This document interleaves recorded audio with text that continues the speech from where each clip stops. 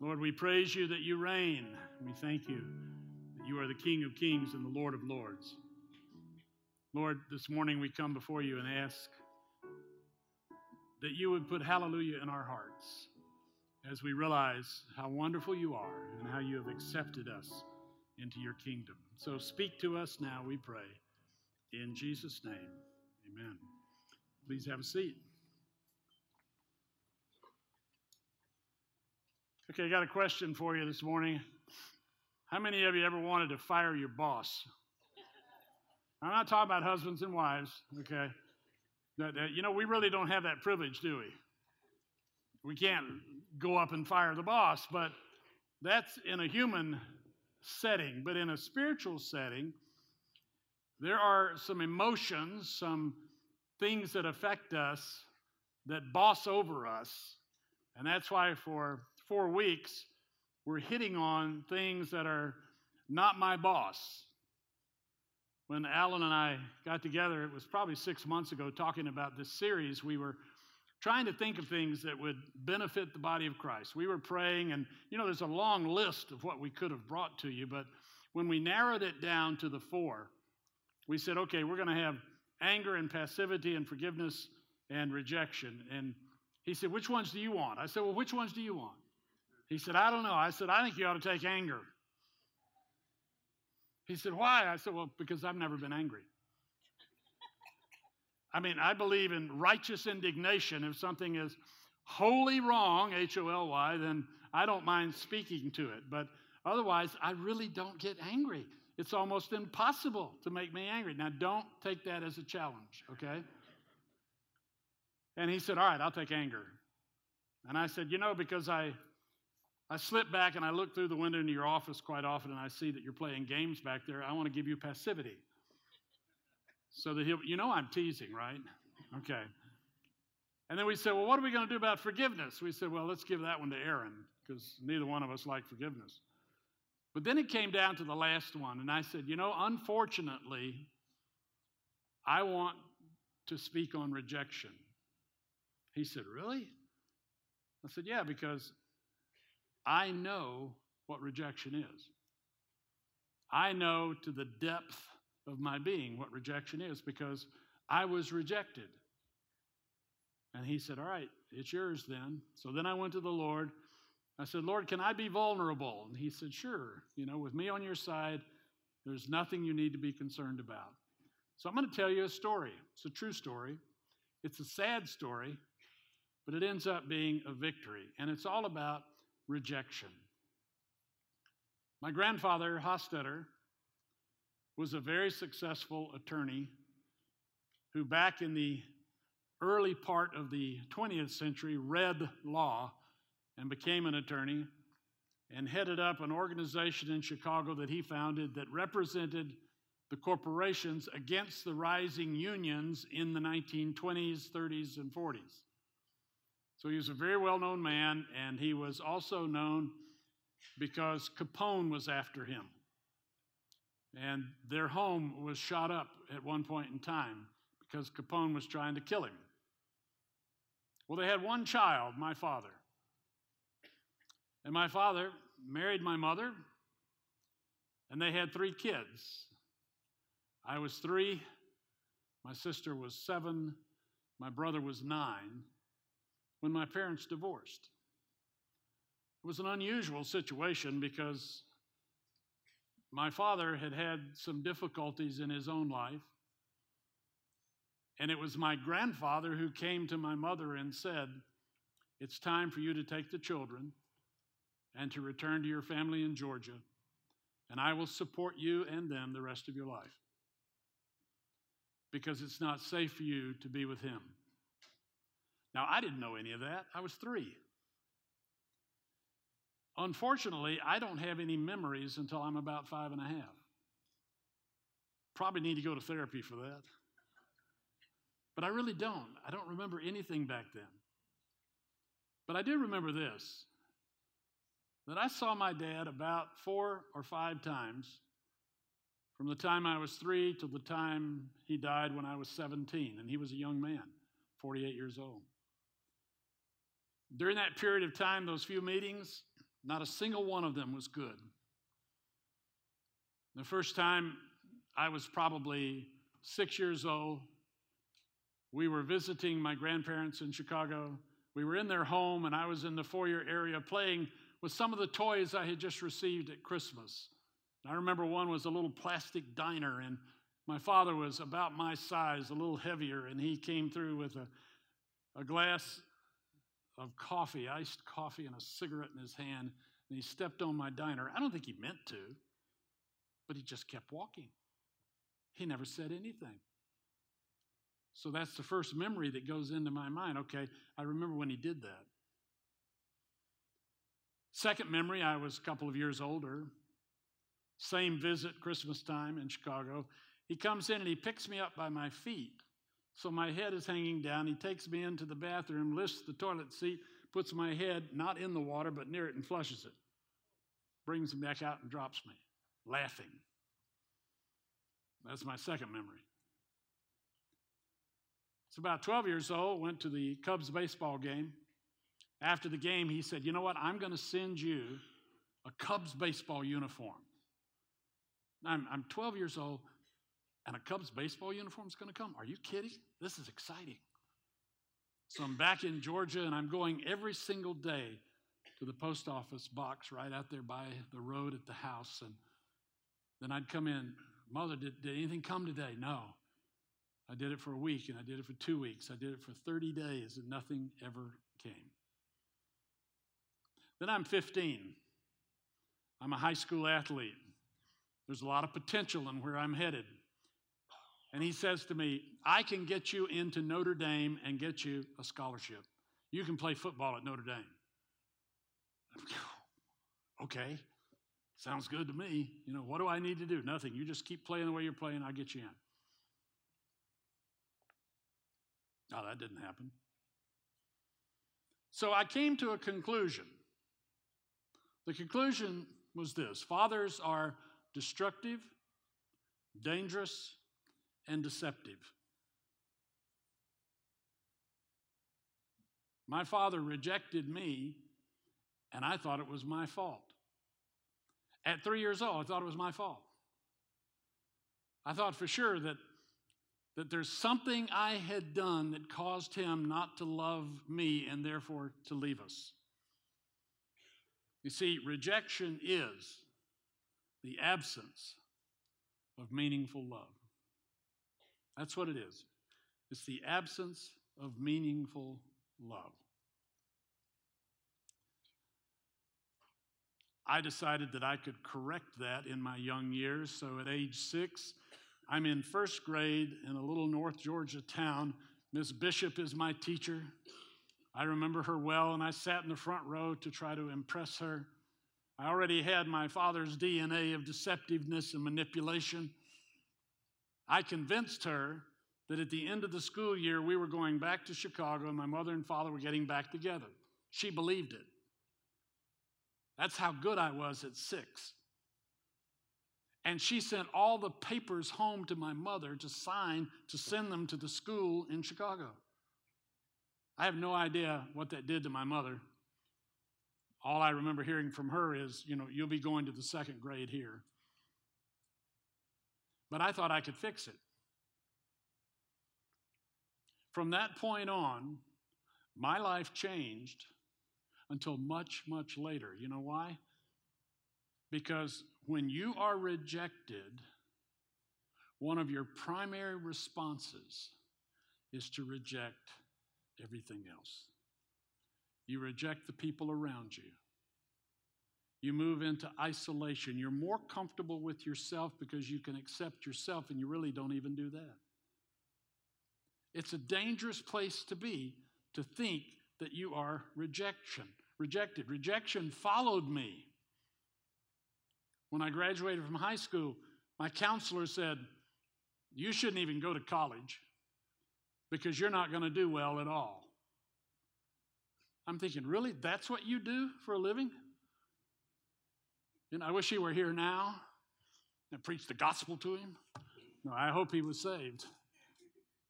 But I felt rejected right then. And then after becoming a Christian, I applied to a seminary, and they wouldn't take me. I felt rejected again. It's just like everywhere I went, everything was rejection. But I wanted to try to fix it. Rejection is powerful because it causes you to doubt your own worth. You know why? Because you're measuring your worth against the wrong thing. That's the bottom line. For a moment, just think about the rejections that you have faced in life. And everybody in here has been rejected at some point or another. You weren't tall enough. You weren't short enough. You weren't fast enough. You weren't smart enough. You didn't have that right look. Every one of us has faced that at some point in time. You're down to the last four, but you don't make it, and you feel rejection. Right now, with this great tournament of basketball that's going on, you know these guys that have played all year, they've won like 30 games, and they've lost 4 or 5, and they just lost in the tournament, so they're not in it anymore, and people are calling them losers. No, they're not. They're great athletes that played to the best of their ability, and on any given day, someone can beat someone. And yet, we reject them as losers. Why? Because we have built this mindset that we call a causistic relationship, if-then. If you do this, then we will accept you. And that's how we live our life. It's a sad time. Are you still, in some ways, under that boss of rejection? Is it still a part of your life? Listen to this. There's no doubt that rejection causes an acute kind of suffering. It cuts lingering wounds that can splinter in many directions. It lodges itself deep into the memory, altering the way we see ourselves, others, situations, even God. It altered my way of living. God's grace saved me at 28 years old, but it was 10 years later that he confronted me with knowledge of my continued feeling of rejection. I'm a Christian. I'm following Jesus. I studied in seminary. I'm working in the church, and I'm still feeling rejection. And God moves in mysterious ways. I go to see the movie Rudy. Rudy was rejected all of his life. He wanted to play football. He finally gets into Notre Dame. And he's going to play football there, but he can't really play. But he's on the squad, and his dad's very proud of him. And his dad's in the stands every week, but he never gets into a game till the last game of his senior year. He gets into that game, and he gets to play, but his father had passed away a week or two before. So he looks up into the stands where his father used to sit, and he makes that statement you and I would make, well, I know he's looking down from heaven. I lost it. I'm sitting in this movie, and I just start weeping because I realize I'm Rudy. I'm supposed to be at Notre Dame. My father's supposed to be in the stands. My father never saw me play a football game. And I felt that rejection when all of the guys on my team would be going up to their dads after the game, and I didn't have anybody to go to. My brother did the best he could, being 6 years older. But I really felt that rejection. And now I'm sitting there watching this movie, and I'm realizing, okay, what are you saying to me? And God says, forgive your father. Wow. I thought I had. No, you never have. And so I forgave him.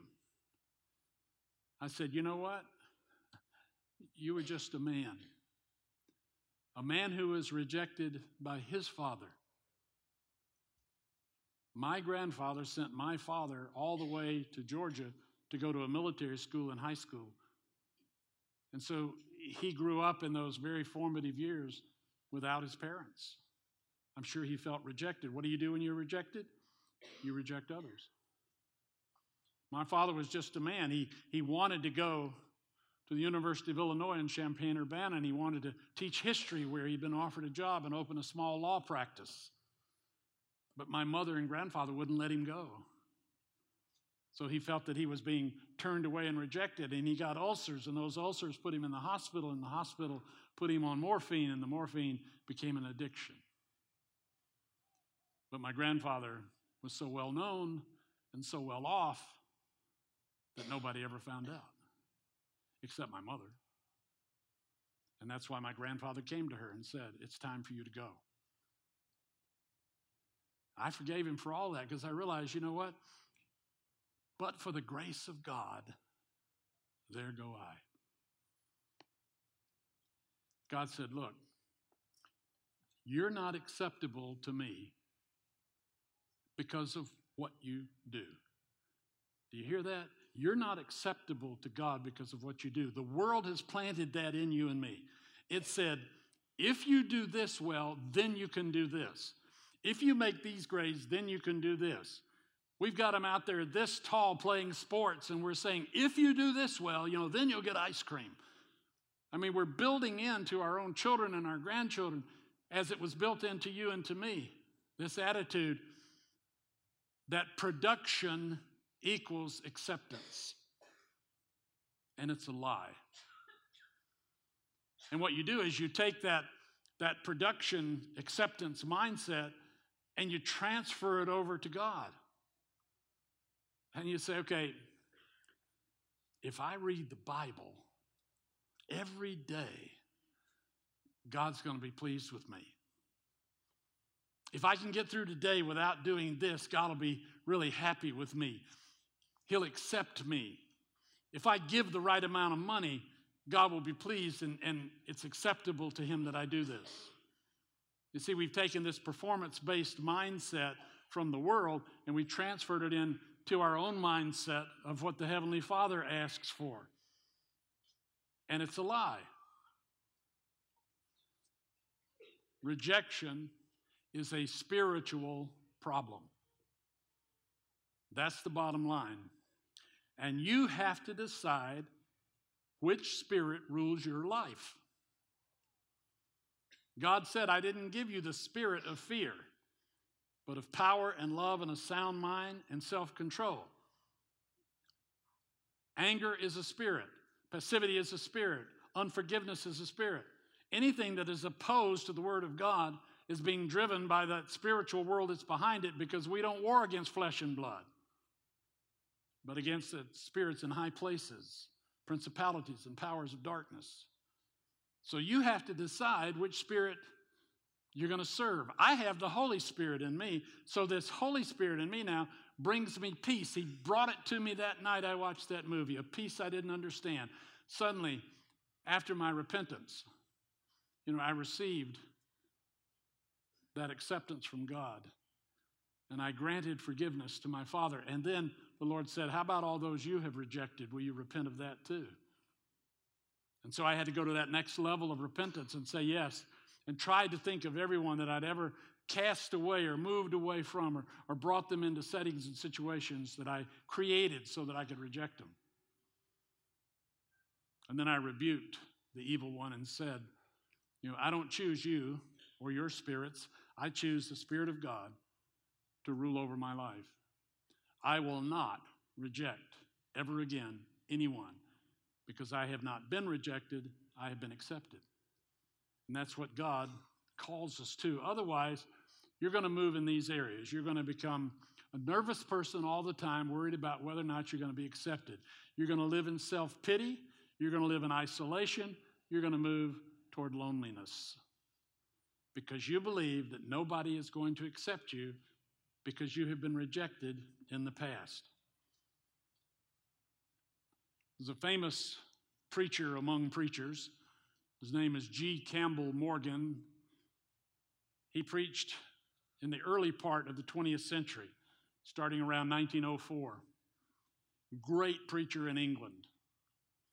His daughter-in-law wrote a book about him called Man of the Word.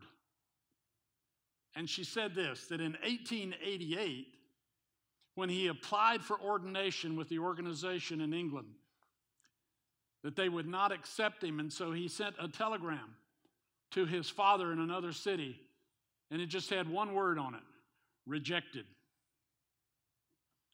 And then he went in his room and he began to write in his diary, and he said, "Very dark everything seems, still he knows best."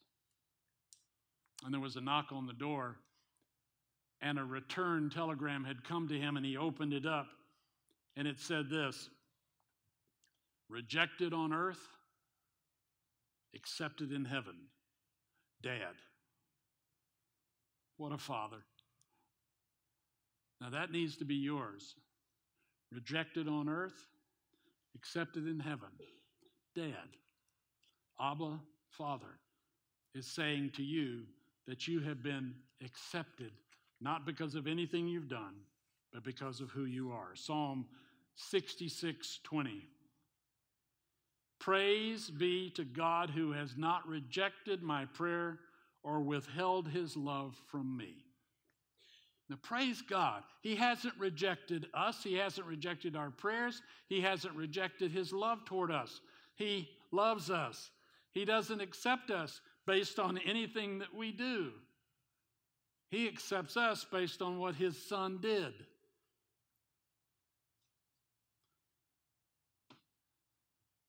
Someone said to me once, before I was a believer, a follower of Christ, they said, "What you need is the Heavenly Father." And I laughed because I said, wait a minute now. The Father I can see rejected me, and he was dangerous, and he was deceptive, and you're telling me that the one I see is like that, so now you want me to believe the one I can't see. Is he going to be any different than that? No, I'm not going after him. Why? Because I was transferring my earthly thoughts. But now God comes back and says this, and this is so neat. Listen to this. It is the gospel of rejection that turned into the gospel of acceptance, which takes you and me from the point of utter disappointment to the pinnacle of perfection. It is Jesus whom the crowds rejected, who has accepted you right where you are. The gospel of rejection is that Jesus Christ himself was rejected. And you and I, as a result of that rejection, have been accepted. Not because of anything we've done or failed to do, but simply by the grace and the mercy of God that he sent Jesus for us. While rejection is the absence of meaningful love, the love of Jesus Christ means everything to you and to me. Isaiah 53:3, he was despised and rejected by mankind. His rejection he took willingly upon himself. Just think about it. His brothers didn't even know who he was and rejected who he said he was until after he was raised from the dead. He went to his hometown. Remember that event? He goes into the synagogue and they hand him the scroll and he unrolls it and he reads it and he says, "Today this is filled. It's fulfilled in your presence." And they take him out on the brow of a hill to throw him off and kill him. They rejected him, but he got away. What about all of those who were involved in the arrest and all of those who beat him? Mankind rejected Jesus Christ. Even his disciples rejected him. Judas came that night and he kissed Jesus as the sign that this was the one. And all the disciples fled. It wasn't until that morning when he went on the cross that John, the apostle, the beloved one, was standing at the foot of the cross. The rest rejected him. But none of that compares to the ultimate rejection, the chaotic rejection, the darkness of rejection that he felt on the cross when he knew he had been separated from the Father. For all eternity, Father and Holy Spirit and Son had dwelt together in perfect unity. And now, beyond our explanation, somehow the Father turns his back on the Son and darkness is on the earth. And the Son is suffering absolute rejection, rejected by the Father, rejected by the Holy Spirit.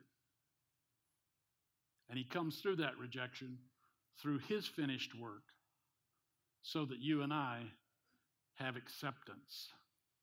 We have avoided the ultimate rejection because we have been offered the ultimate acceptance.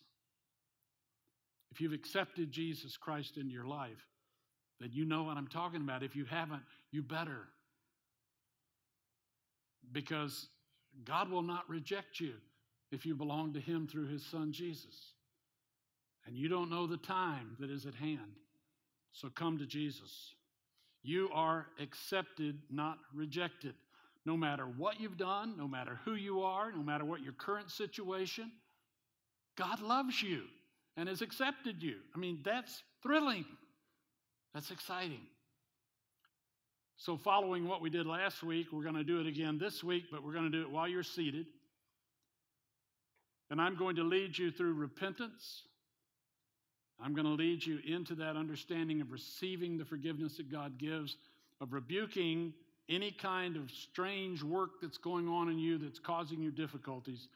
And I'm also going to show you how to replace that as we move into a celebration of communion. It's the happiest and the saddest thing we do. It's sad that he had to go through what he went through for us. But I'm so excited that he did. And so when we participate in communion, the bread represents that body that he gave for us. And the juice represents the blood that he shed for us. He felt the rejection so that you could feel the acceptance. Let's pray. Lord Jesus, come to you today, and there's some here, even as I did years ago, who need to repent and say, Lord, I forgive these people who have rejected me, those situations where I know I have felt rejection. I felt worthlessness and loneliness, self-pity. I repent of all of that. And Lord, I also repent of those whom I have rejected, those that I have set apart. Forgive me, Lord. Help me reestablish those relationships. I receive from you the perfect forgiveness that you offer, because I know it comes through Jesus. I thank you for him, Lord. He has given all authority unto us. And so in his name, we rebuke the evil one from ever bringing rejection into our lives again. We are accepted in the Holy One. So we receive that, Lord. And we replace everything in our lives with acceptance. And we do it with joy. We do what Paul said in Romans 15:7. We accept one another just as Christ accepted us in order to bring praise to God. Lord, thank you that we are accepted in the Son. And as we celebrate this morning communion with you, let our hearts be in an attitude of repentance, in an attitude of receiving your forgiveness. And then give us joy, Lord, as we know that we have been set free, that repentance is not the boss of us. For these things we pray in Jesus' name. Amen.